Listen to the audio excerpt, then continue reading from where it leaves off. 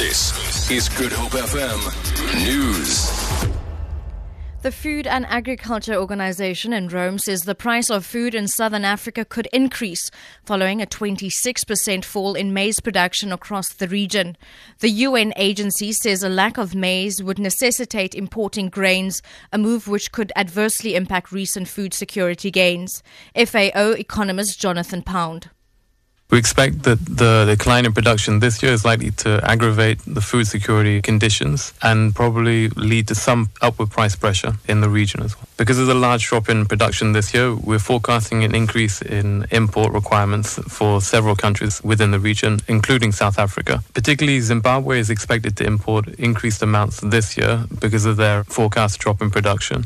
There'll be several other countries within the sub-region that are likely to import or require more imports to satisfy their domestic requirements.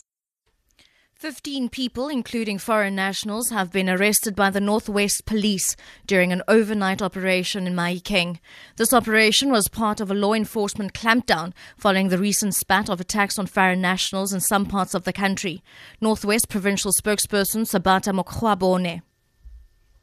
We've managed to arrest 3 people for possession of drugs, which is dacha, and then 1 person was arrested for illicit cigarette. We also managed to arrest 4 suspects. They were arrested for malicious damage to property, burglary, as well as theft. We have also managed to arrest up to so far 7 undocumented persons. We managed to seize 2 vehicles that its chassis numbers were found to have been tampered with, so we have taken them in for inquiries. Eskom says it has no planned load shedding currently, as it has enough generating capacity to meet the demand in electricity. The power utility says it is using this weekend to embark on a massive maintenance drive. It says this is an effort to improve the performance and reliability of its power generating units ahead of the expected peak winter demand.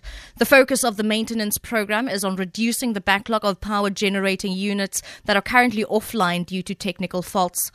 And finally, fans of Filipino boxer Manny Pacquiao are calling for a rematch after saying he didn't deserve to lose his much-anticipated mega bout against American welterweight champion Floyd Mayweather. The judges were unanimous in scoring Mayweather as the winner of what was billed the fight of the century in Las Vegas. However, Pacquiao has said he thought he did not, or rather he did do enough to get the verdict. And he has also revealed that he had a shoulder injury going into the fight. Mayweather was unsympathetic. I had injuries also going into this fight. And if he would have came out victorious, the only thing I could have got up here and said, you know what, I got to show respect and just say he was the better man if he beat me. Both of my arms was injured, both of my hands was injured, but I will always find a way to win. For Good Hope FM, I'm Shirley Barnes.